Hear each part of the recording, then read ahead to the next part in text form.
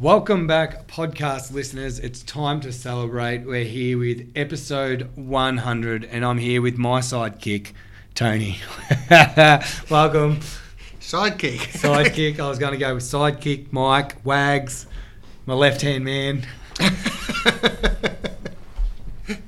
No, I am thrilled to be known in your life as your sidekick because I'm honoured because there's not too many people who have that honour of being your sidekick, mate. So no, that's right. Someone needs to get my work done. That's what we're saying here, isn't it? That's right. So it's But look, mate, podcast 100. Now, the idea started from you and Willard and let's just say I probably didn't have the confidence that we definitely would get to 100. I didn't have the confidence we'd get past 10, but here we are. You didn't even want to do one. I didn't. It's you're the natural sports commentator, Jamie, but you didn't even want to do one podcast. It was, but no, it's. I think there's fair to say there were a lot of doubters. But 2 years later, congratulations. We're here, and look, everyone's told me you're the most entertaining. Well, no one wants to listen to me. That's good to know. And look, I might even come up with a new catchphrase leading into the podcast in the next set of 100. Who knows? You never know. But look, today we want to celebrate Kofkin Bond, and it's not just you and I talking shit all the time. We do have our team behind us, and they do an amazing job. So we do want to get them in here and talking about what we do and why we are Kofkin Bond. But is there anything else that you want to touch on before we sort of dive into that? No, but as an organisation, we are the organisation that sets very high standards for ourselves in respect to what we do for our clients. And, we can only achieve that because of the calibre of the people that work here, who are exceptional, and they have to be exceptional to work here and have that exceptional attitude, otherwise you don't last. And the people that we have with us today are just wonderful client-focused humans where it's always about the outcome for the clients, and could not be more proud of their growth over the last few years. It's been wonderful. It has. And look, you will hear from some people that we've had on the podcast before, but you will hear from some people that haven't been. And there's a few nervous people waiting. Yeah, people who don't like having to talk, and certainly not off the cuff, and very comfortable talking with clients, but not necessarily with a microphone shoved in front of their face. No, so we will bring in our first guest, and we have the lovely Patricia coming in to join us. Do you want to have a little say about Patricia? Yeah, Patricia, she came to us in a job interview, and it was a position. She's done her Masters of Taxation and Accounting, specialising in auditing.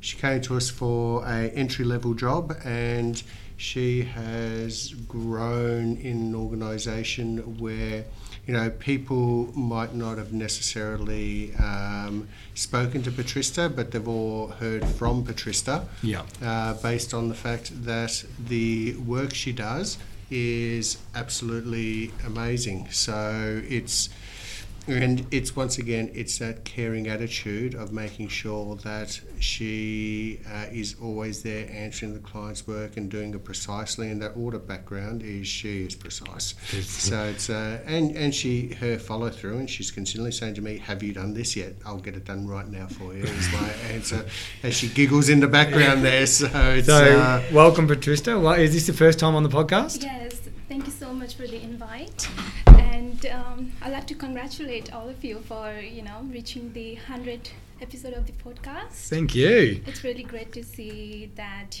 you guys are consistent with the podcast, and I'm really glad to be a part of this today. So thank you so much. No, we thank you, Patricia, and we've always said that you're the backbone of us and getting the work done. But look, from that client servicing side, what's most important to you when you're looking after a client?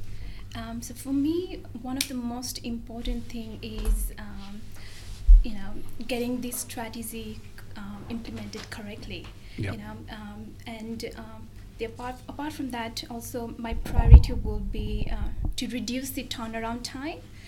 Sometimes while implementing things, it might take a little bit longer. Yep. So my priority will be to speak with the clients, and then do the fund managers and get those all those tasks completed within a very less period of time. Yep. So yeah, that's my goal. Yeah, and look, you do it to a gold standard, and the feedback from clients, and a lot of them will be listening to this, is they know you to help whenever needed. So, Yeah. Patricia, thank you very much for coming in and speaking to us. Thank you so much. Thank you. Tone, now our next guest is one that I'm sure you're very proud of, and I'll let you hand over this introduction because you know the guy pretty well. I have. I've actually known him his entire life. Yep. So he's. I actually first saw him on the exact day he was born. Actually, the exact second, and he is my youngest son, who is about to turn 22 on Saturday. So it's and we take him out for dinner Friday night, and then don't get to see him until Monday. That's basically what happens at this age, I think. So, and unfortunately, as we know, we went to lockdown on his 21st birthday, so we didn't get to celebrate that. So, No. and now he's too old to celebrate it with us anyway. So. Yeah, it's been pushed out, but we have the old boy in us here, in Jeremy. And Jeremy, welcome to the podcast, mate. Thank you, Tony and Jamie. Today I'm going to be talking about the importance of data and how it's collected. Data is very important to Kofkin Bond & Co. because we need to collect all the data about our clients so we ensure that we give accurate advice to our clients. So with that, Jez, I know that you sort of ring up the fund managers and the insurers and things like that. Yeah. So what's sort of the role that you're doing when you're calling them? So when I call up the fund managers, what we have to do is to fill out a third-party authority form, Yep. which helps us get information from all the fund managers regarding the client's super and insurance within that super. Have you found sometimes, I know you've been frustrated with a few of the larger funds Yes. in regards to Very much them so. refusing to Yeah, provide information, although definitely. the client has asked for the information Yep, to be released? Definitely. So it was a lot worse during the first lockdown, but essentially with our third-party authorities, every time I would try up to call fund managers, speak about them to a mutual client, they would always say, unfortunately, no, this TPA is invalid for no absolute reason. It's all been filled, dated, signed. Then that drags on for hours. Not to mention I get put on hold for about half an hour first, and that's never too fun. Well, I don't know if I've told you the good news, but two of those funds in particular are now being actually sued and fined by ASIC. Oh, no. Because a couple of those larger funds, which were industry super funds, Yep. They basically did not want to release the $10,000 government release, and so as a result, that's why it will take us 5 days to get back to you, and etc. So, but now I'm actually quite thrilled that ASIC are taking them to task because definitely, yeah. they have a job to do and we have a job to do for exactly. our clients, and if they're not going to Totally. release the information, so Exactly. no. So there's one thing I do know about you, and as you know, I don't like to bring family personal stuff in, but you are stubborn, and so when it Just a comes little to bit. it, so when it actually comes to your job is to get that information. You will get that damn information. So Certainly do my best. So as much as on a personal level, sometimes Jamie, it bugs me on a weekend, his stubbornness. But for the job he does, it is wonderful. So Jez, It's a great trade. Thanks very much for coming in and joining us. That's right. Thank you, Tony, Jamie. Thanks, Jez.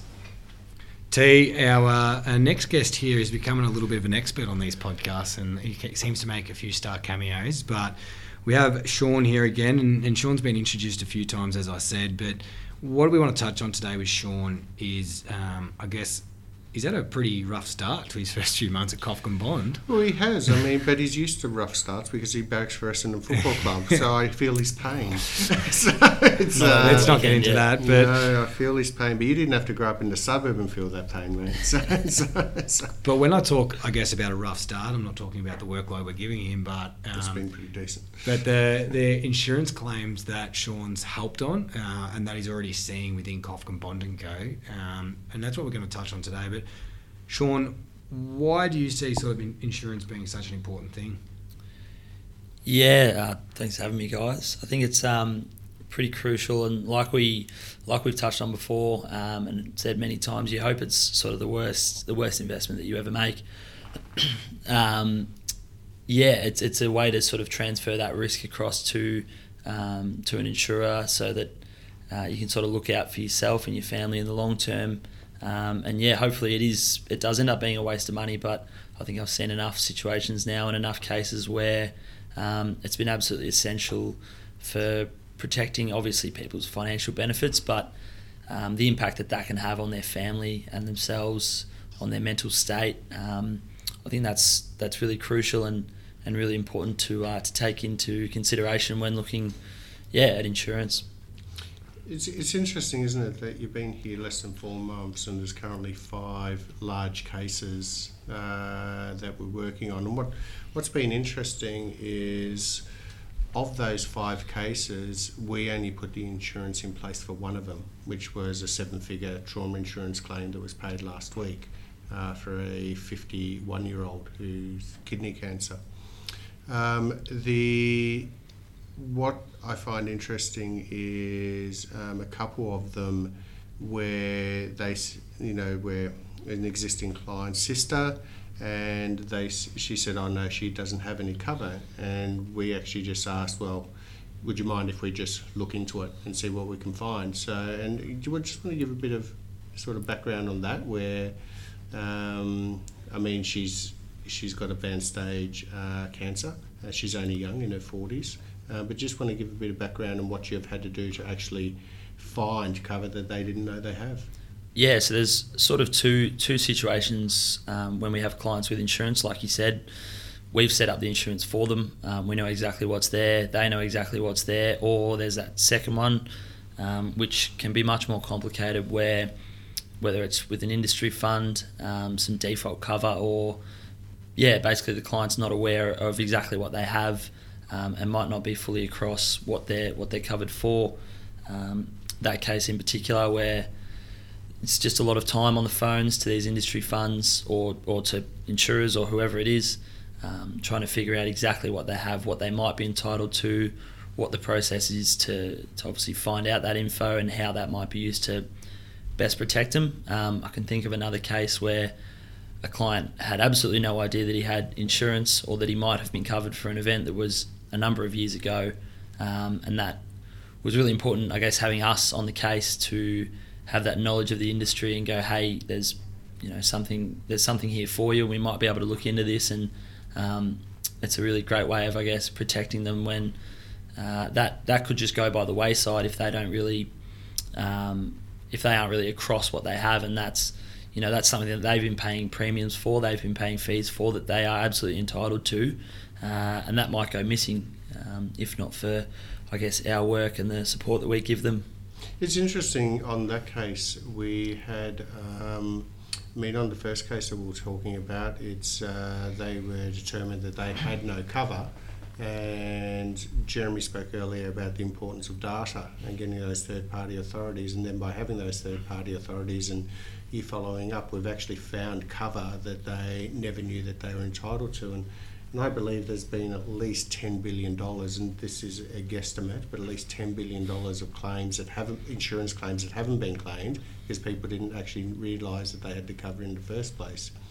But in the one you were talking about there, he's a new client to us, but that was actually just doing a review of his cover, and we were asking about his health, and he said, "Oh no, he's in really good health. He's in good health now, and he's lost a lot of weight.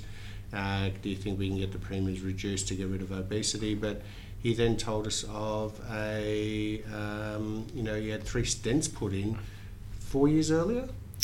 Yeah, for maybe even 5 years ago now. 5 years ago, and then when we asked him, did you claim for this on his trauma insurance that he's been paying for, substantial premiums? I think his response was, "What's that cover?" So he didn't even know the insurance he had or what it actually covered. So this was something. So do you want to talk about how you went back to the insurer, spoke about it, and what the outcome was, and how quick it all happened? Yeah. So obviously this was 5 years after the date of the actual event, and the conversation came about between yourself and the client, and then it was just a case of me contacting the insurer, confirming the benefit amount that he might have, seeing the kind of the definitions on the policy to see that at that time, yes, he was covered for these potential potential events, providing them with the details, and then the client went to a doctor, I think, sat some tests or no, he didn't even sit new tests. He just got the data from back then, which was all already on file, sent that away. And I was actually quite surprised at how quick the turnaround was then. As soon as they had that information, the insurer turned around and said, yep, you're covered. It wasn't a full payout because luckily it wasn't too severe. It wasn't a full-blown heart attack, but he was entitled to, I think, 60 or 70% of his full cover amount. And I know for him that was really helpful given his situation, and that money came in. It would have been nice to have had it at the time of the event, because I know he did take some time off work, but it was still something that he was entitled to, and it was good to get that for him. I think the insurer was also really good, and we'll sure always shout out the ones that have done really good. So in this case it was BT, but they were actually really good in actually also refunding him the premiums that he had paid for the previous 5 years on that high sum insured too. So he got quite a large premium refund also. And I think that highlights what both of you are talking about, the difference between a retail policy and one that's sitting within an industry fund.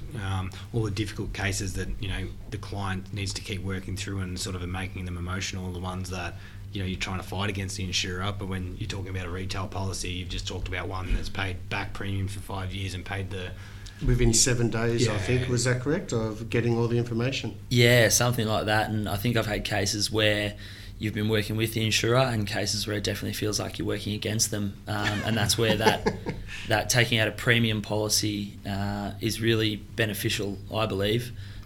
He probably doesn't get that paid if it's not a sort of a higher end correct. If policy. It's just a basic contract, he would have got nothing because it wouldn't have been classed as severe enough.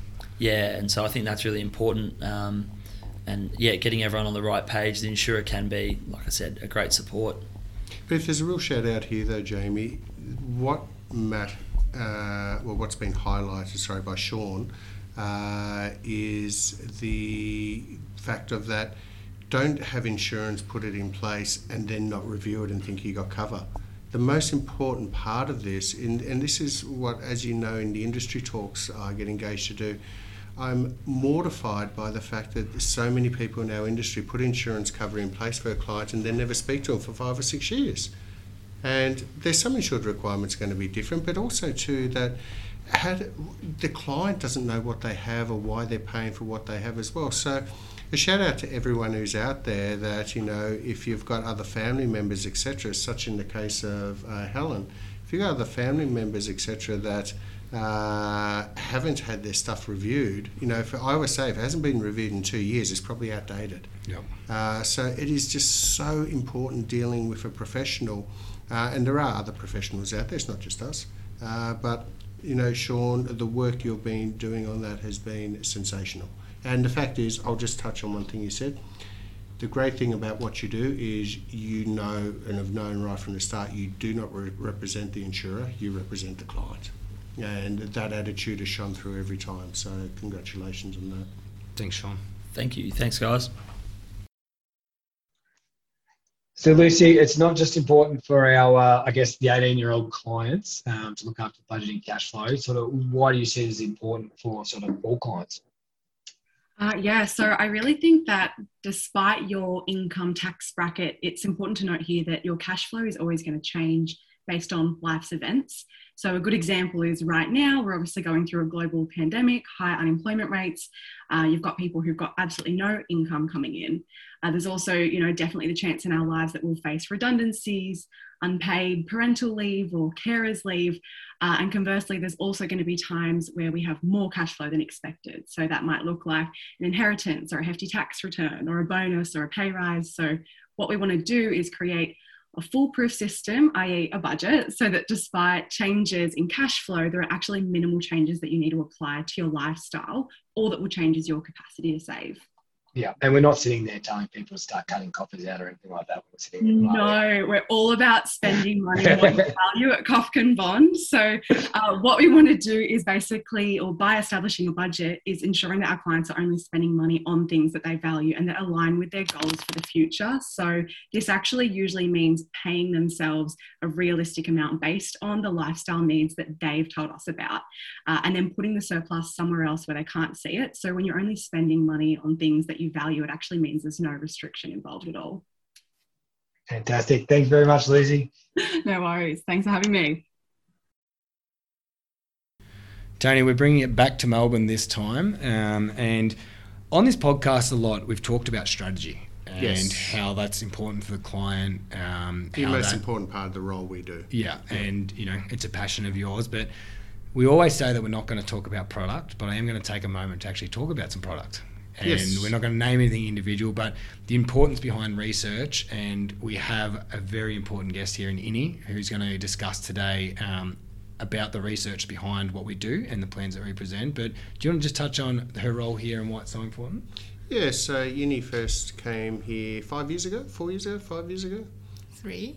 3? It'd be going on 4. You've grown on me. So what I do know is any question I ask, the answer will be precise. Yes. So it's because Uni is one person who is thorough when it comes to making sure that the answers are correct and down to the millicent. So certainly not my personality, but it's in regards to I come up with strategy, and this is one of the most important parts, is that coming up with a strategy is the most important part of any client's journey. But then ensuring that that's straight, because sometimes you do have to use product, and that product might be an ETF or a managed fund or a direct equity or an insurance product or a platform. But what's important is coming up with this strategy is the most important part of it. But if it's then backed by a bad product, so we can come up with the client needs income protection and give them a basic rubbish contract in place and then say, well, they've got income protection. But the most important time of their life when they need that, a point of claim, it can get knocked back because it was junk insurance.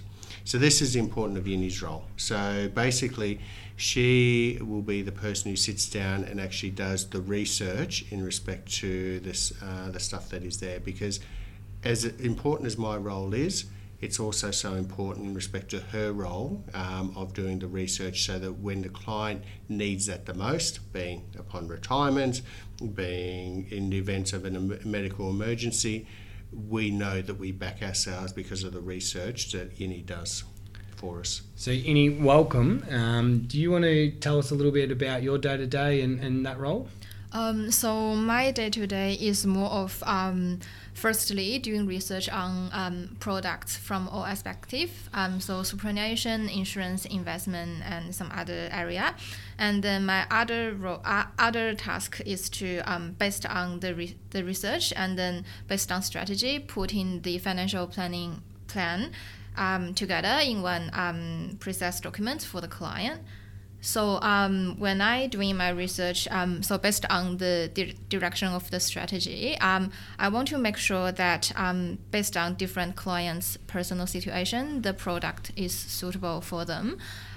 So for example, when client need to get a suitable super fund, I need to make sure that the recommended product is like price competitive, and also it offers functionality. And then it has other features that allow clients to manage their super easily. Yeah. And look, I can definitely say from my point, we've been working pretty closely together to keep developing that research and those plans. And if you want to know if your plan's accurate, I can promise you it is, because the details that you can find is incredible. And you were talking about those little features as well. And that's something that's really important, because when you're doing that research, to find those little benefits for a client, because you might have a client that might be similar in price point, might be similar in age, things like that, but they may want different features, and that's what that research can provide. Absolutely. And this is what's said is really vital. So, I mean, as an organisation, we went through a product failure some 12 or 13 years ago, which, although clients got back their money, the strategy that we put in for the clients was absolutely magnificent and working to perfection. Unfortunately, the product failure was riddled with fraud, which we did not detect. And as a result, our due diligence is so stringent. The way we do things is so stringent. And if we have a client who says, no, I just want the cheapest, say if it was insurance as an example, well then sometimes we just have to say to the client, well, unfortunately you can't be our client, because at the point of claim, which unfortunately does happen. We've had $48 million of claims now. At the point of claim, if they have rubbish, as I said, rubbish in, rubbish out, and this is the importance of Yini's role. And so her technical knowledge is exceptional, and the way Yini, you actually rip things to pieces to get that exact answer. And the great thing is too is that she'll turn around, she'll say, no, I think this is best for these reasons, and give us all the reasons why, and all the research is there, and it's just like, well then, absolutely. Yeah. Yep. Ini, thanks very much for joining us. Thank you so much. Thank you. T, we're here with another one that you've known for a very long time, and this one I'm going to actually sit out a little bit. So I guess going back to the start of Corona, we made some decisions around our investment committee and the people that would help with the research behind that, and we partnered with some really good external people as well, because I think it forms a big part of the advice. But guest here today, Josh, which we've heard from before, but do you want to touch on a bit of the work that you guys do behind the scenes with our investment committee, including Matt and Willard and some external partners? Well, I'll let Josh touch on it because it is an absolute passion of his, and it's not you don't come to work every day when you're actually just following your passion and doing a bucket load of work, which is for the good of what our clients want. But the basis of it is that we try to take emotion out of every single financial decision that is made. That is what our job is for the client. I have seen clients, it's like watching clients slowly cut off their own fingers with some of the decisions that they make. So they have had goals, and then all of a sudden it's like they've gone off track and gone off goals and become very reactive and reactionary, and all of a sudden you see their goals just not being met, and then they wonder why things aren't happening. So the basis of it is that we, sounds awful, but have to be emotionless when it comes to these investment decisions. So we don't go chasing trends or fads. We look at everything from a long-term perspective and ignore short-term volatility with a long-term perspective. And as a result of that, a young gentleman in here who I do know very, very well, he might at times say that I don't know him, and that's but he the last four and a half years that he's been working here, he's had tremendous growth as he goes to the next level of his own personal growth as well. So introducing another person who has my surname, being Joshua Kofkin. Welcome, Josh. Thanks for having me on again, guys. It's been a little while since we did our last podcast, so talking finance today with Tony. I think it's going to be an exciting one.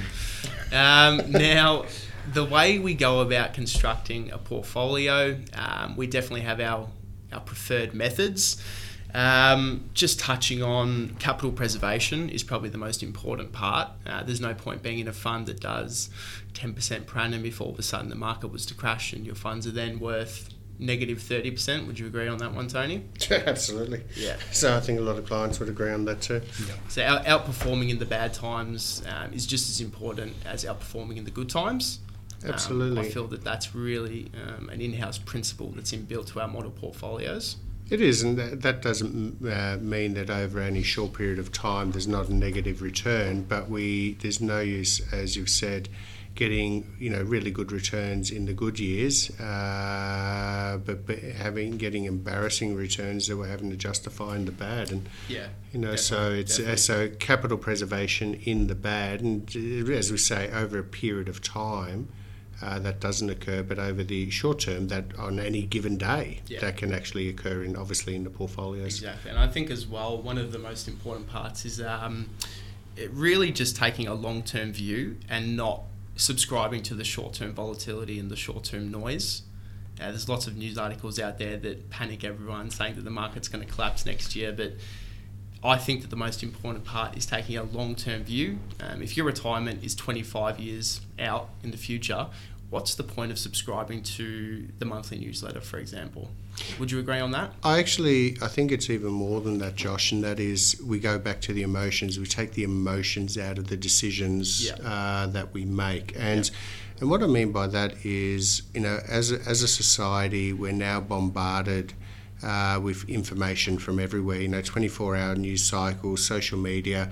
And what actually happens, though, when it comes to social media and even mainstream media now being, say, more newspapers, we're bombarded with information that reinforces our biases, which means that our brains actually don't evolve in learning new things, because our decisions are then made before we talk based on historical crap that has happened to us in the past. Like, for example, it's I'll never make money. I don't want to invest in shares. No one makes money in shares. Now, for somebody to make that comment, it means they've been burnt somewhere in the past. So it's so I think you have to be able to filter out all the noise and be able to listen to fundamentals, and by doing that you actually have to take out biases, which for human nature is really hard. Very, very hard to do that. I guess one other thing that we really like to do is keep the total cost of the overall portfolio as less as we can. I think it's sitting at about 0.5% at the moment. So look, if you've got a really good portfolio that's outperforming, both the good and the bad years, but your performance is being taken away by fees, that can really hurt your overall return. So look, if you're getting 30% per annum and paying a 10% performance fee, that's okay.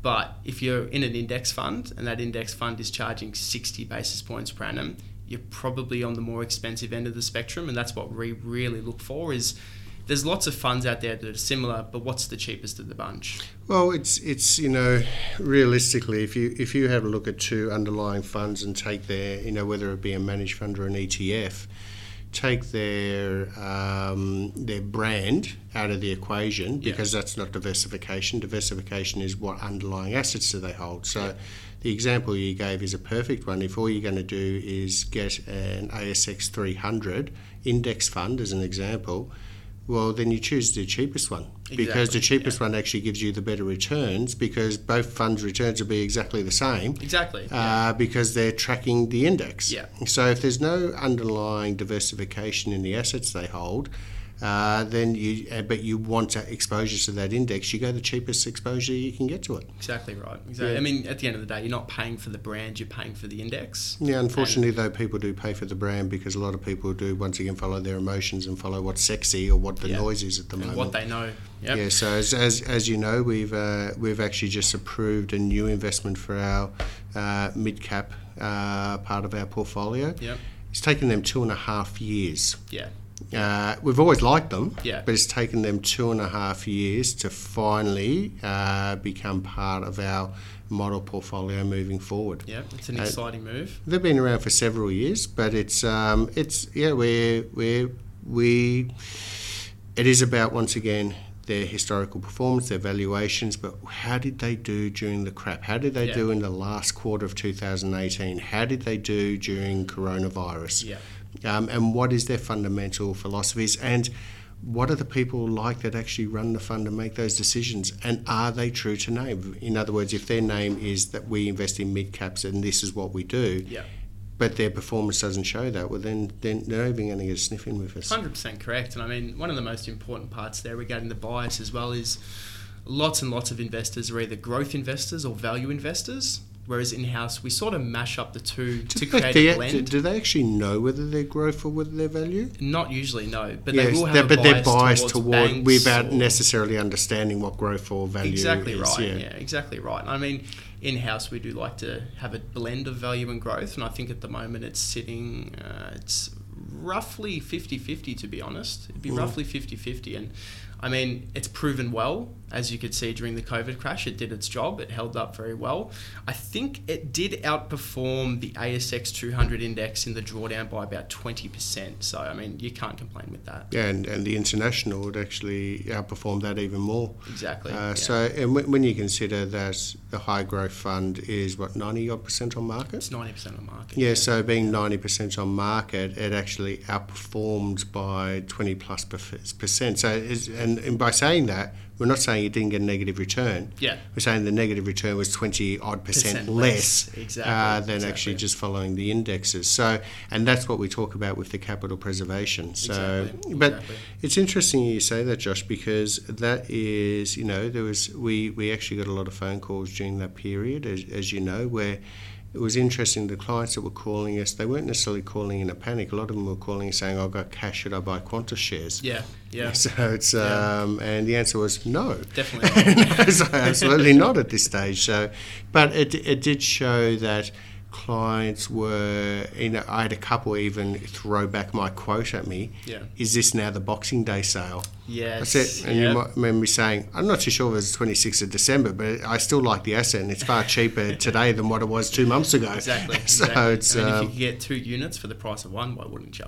Absolutely. Yeah. So it's and I think that's where that research and it's once again it's about the fundamental research and everything that we continually do. The clients don't see. No. And we wouldn't want to bore them with all those reports and we bore them enough as it is with that. But Exactly. Basically all they want to know is that we're true to label on what we have told them that they can expect. Yeah, 100% correct. Yes, so it's well done with your research. You have got me into a couple of small stocks which have done okay. So, but that's not for clients. That's just between you and me. But that's me getting rid of my biases and listening to the young guns here, and being pretty happy with a couple of them. Oh, yep, I agree. Thanks for having me, guys. It's been really good, and I look forward to next time. Looking forward to the next 4 years with you. Cheers. Tony, we're now moving on to the stage of the podcast where we're actually going to bring the man from behind the podcast involved and the brains.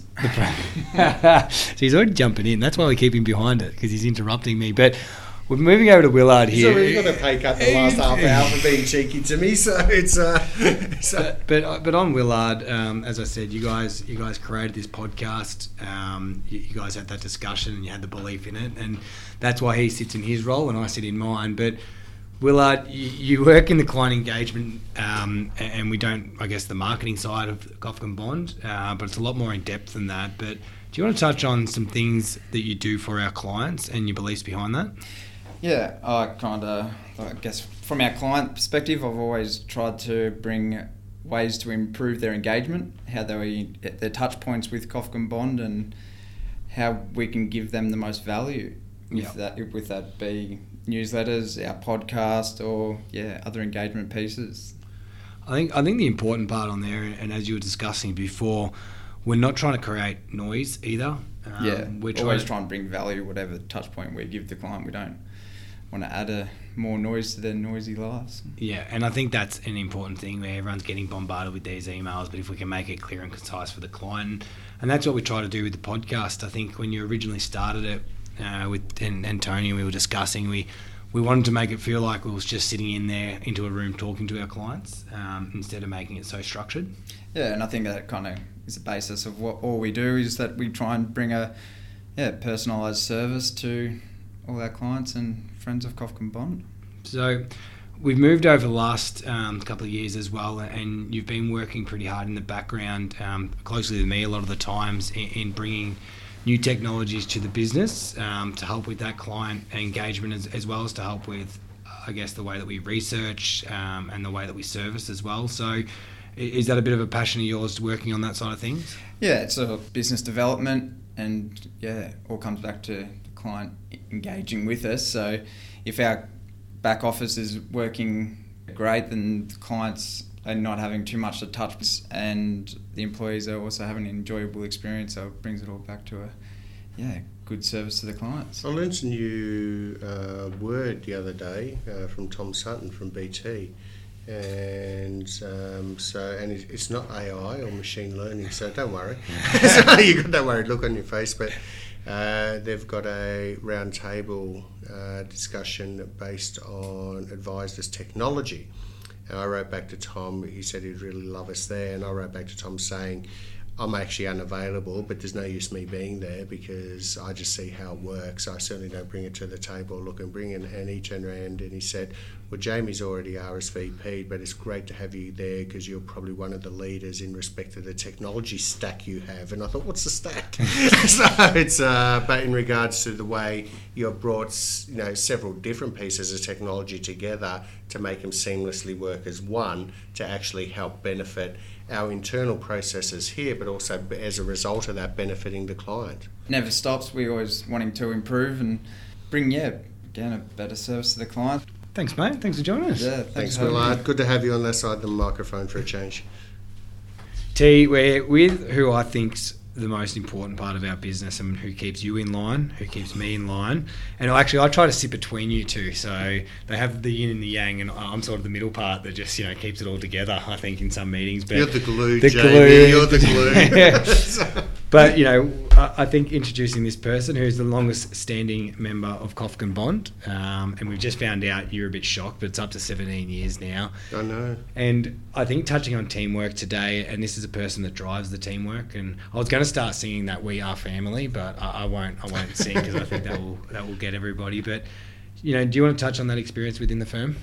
Yeah, I think though, Chewy retired about a year and a half ago, but she was my longest serving employee. We'd worked together for 22 years. She was my CFO. And she was actually in the initial interview process for Boyana when she came in 17 years ago.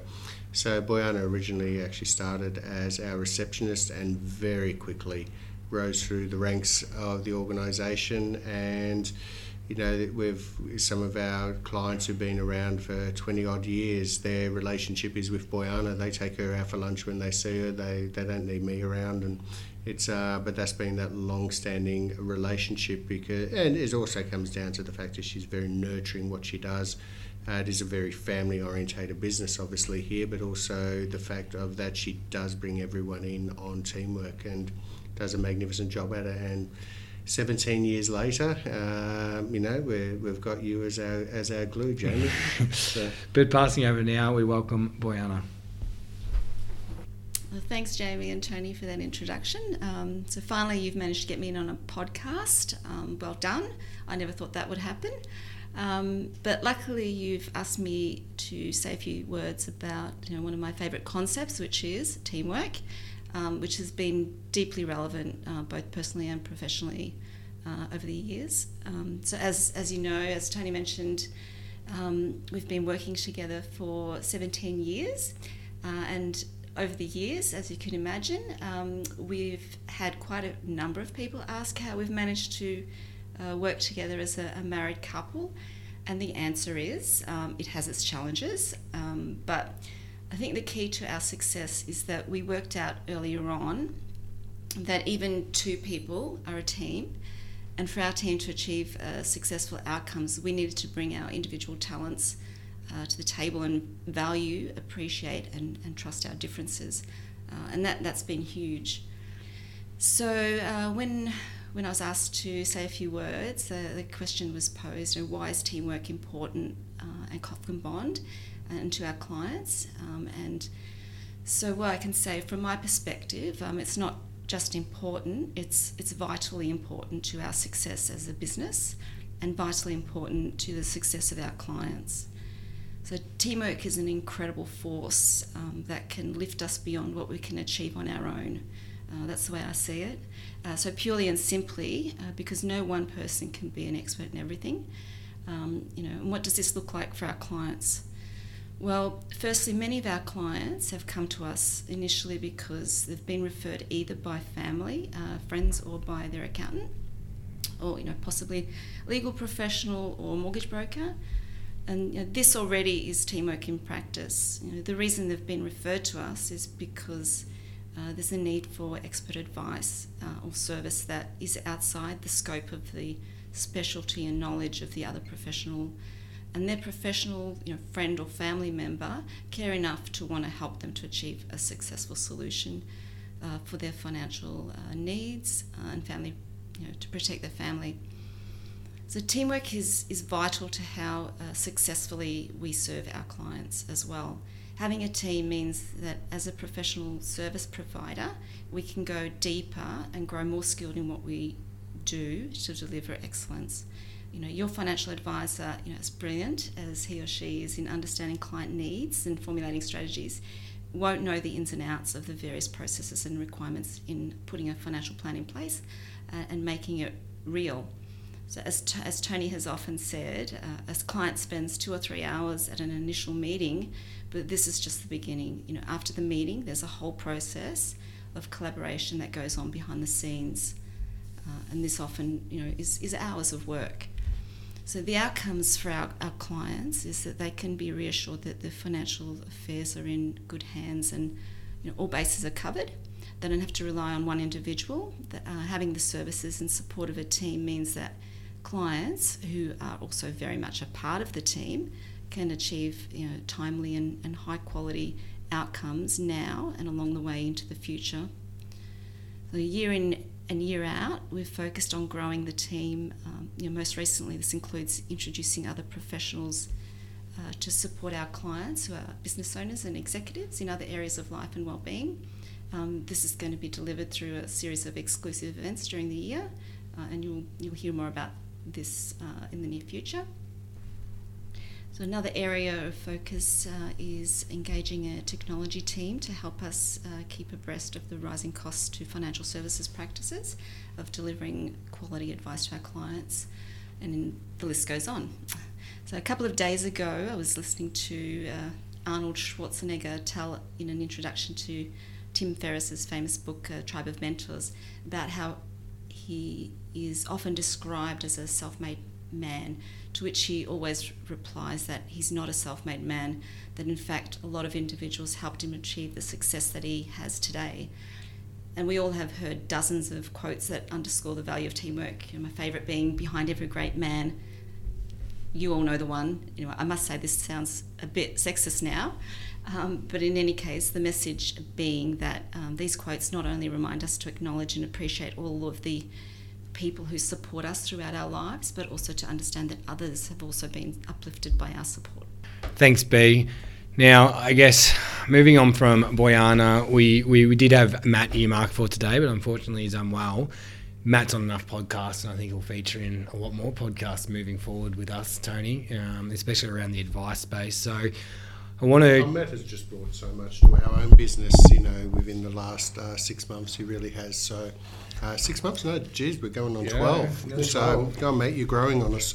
So it's... but no, he's been magnificent for our business. So I guess in closing off, it's been good to hear from all the staff today. There's a few nervous ones coming in, and very nervous, and some notes taken. But look, I think everyone's done tremendously well. Not everyone's a natural like you, Jamie. No, especially the ones that have come on for the first time. It's really good to get them to, I guess, have their voices heard, and to hear what they do, what they're passionate about, and hopefully have them on a bit more through the next 100. Yeah, as I said, they're magnificent people. We're honoured to have everyone who works here working with us. We are a magnificent team. And yeah, just looking forward to the next 30-year journey. I'm 29 so far, so another 31 years in journey in this industry for me. What do you reckon? I'm going to hear a lot of stories by that stage. And I'll repeat most of them as well, Jamie. Thanks, Tone. Pleasure.